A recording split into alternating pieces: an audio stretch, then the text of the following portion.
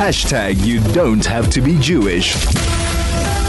You're on 101.9 High FM. I'm Kathy Kayla, and I want to let's talk about psychological warfare.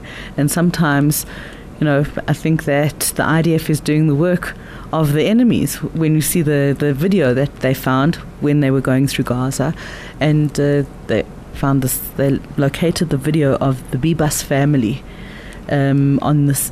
The video was from the 7th of October, and it was the first proof of life that the Bibas family was still alive. This is a mom, a 4-year-old child, and a 9-month-old baby. Well, his Kfir has now turned 1 while they were kidnapped. What is the psychological warfare, or what is the effect? Let me make it more of an open-ended question. Joining me right now to talk about this from the University of Haifa is Professor Tirtsa Joels, no stranger to High FM, and thank you so much once again for just sharing your expertise with us. How are you, firstly? In those days, it's quite a difficult question to ask how am I, especially because I'm working with a lot of people that were traumatized during this event. And also today, it's not ending. And since I have a private clinic, I can ensure you that people that are entering the clinic all are severely traumatized. So as for your question, to see a movie, by the way, not such in a good resolution, like, Hamas was taking much better pictures of the Bibas family. In this time of, after 4.5 months, to see a movie that is not actually updated, just showing the same from a very distance, it's something that is actually not helping. It's painful. It's again erasing the trauma.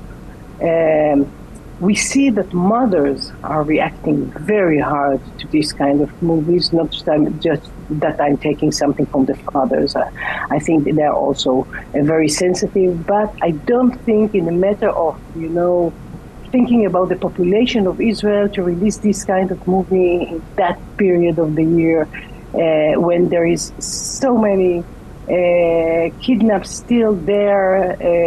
We are worried to death for these young women that are captured there, knowing the severe sexual abuse they were going through during the attack and probably now.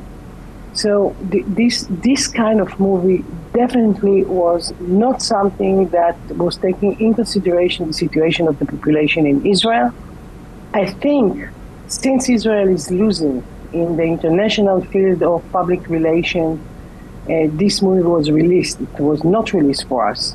It was released to remind the world that Hamas did such awful things, including kidnapping babies, 10-month baby, and as also a finger to blame that probably we are not sure they are alive during the fact that they were not bringing back in the deal that was 2 months ago. Yeah. So I think it was more attempt to the international public relations than to opinion than to the Israeli audience. And I don't think it was taking into consideration the severe trauma we are in, and this kind of movie definitely doesn't help for our morale and morality and mood and security and so on. So, firstly, thank you. Thank you for what you're doing. A victim of trauma goes through that trauma once, and they go through every time they remember it. But a counselor, somebody who's helping victims of trauma to deal with trauma, goes through every one of their patients' traumas again and again and again How are you dealing with trauma? You personally? Yes. It is a very complicated question because you're right. There is some technique that what we are doing is we are kind of bringing back the trauma again and again. But you're living through it when you are identifying with your patient, right? And they're relating what happened to you. Yeah.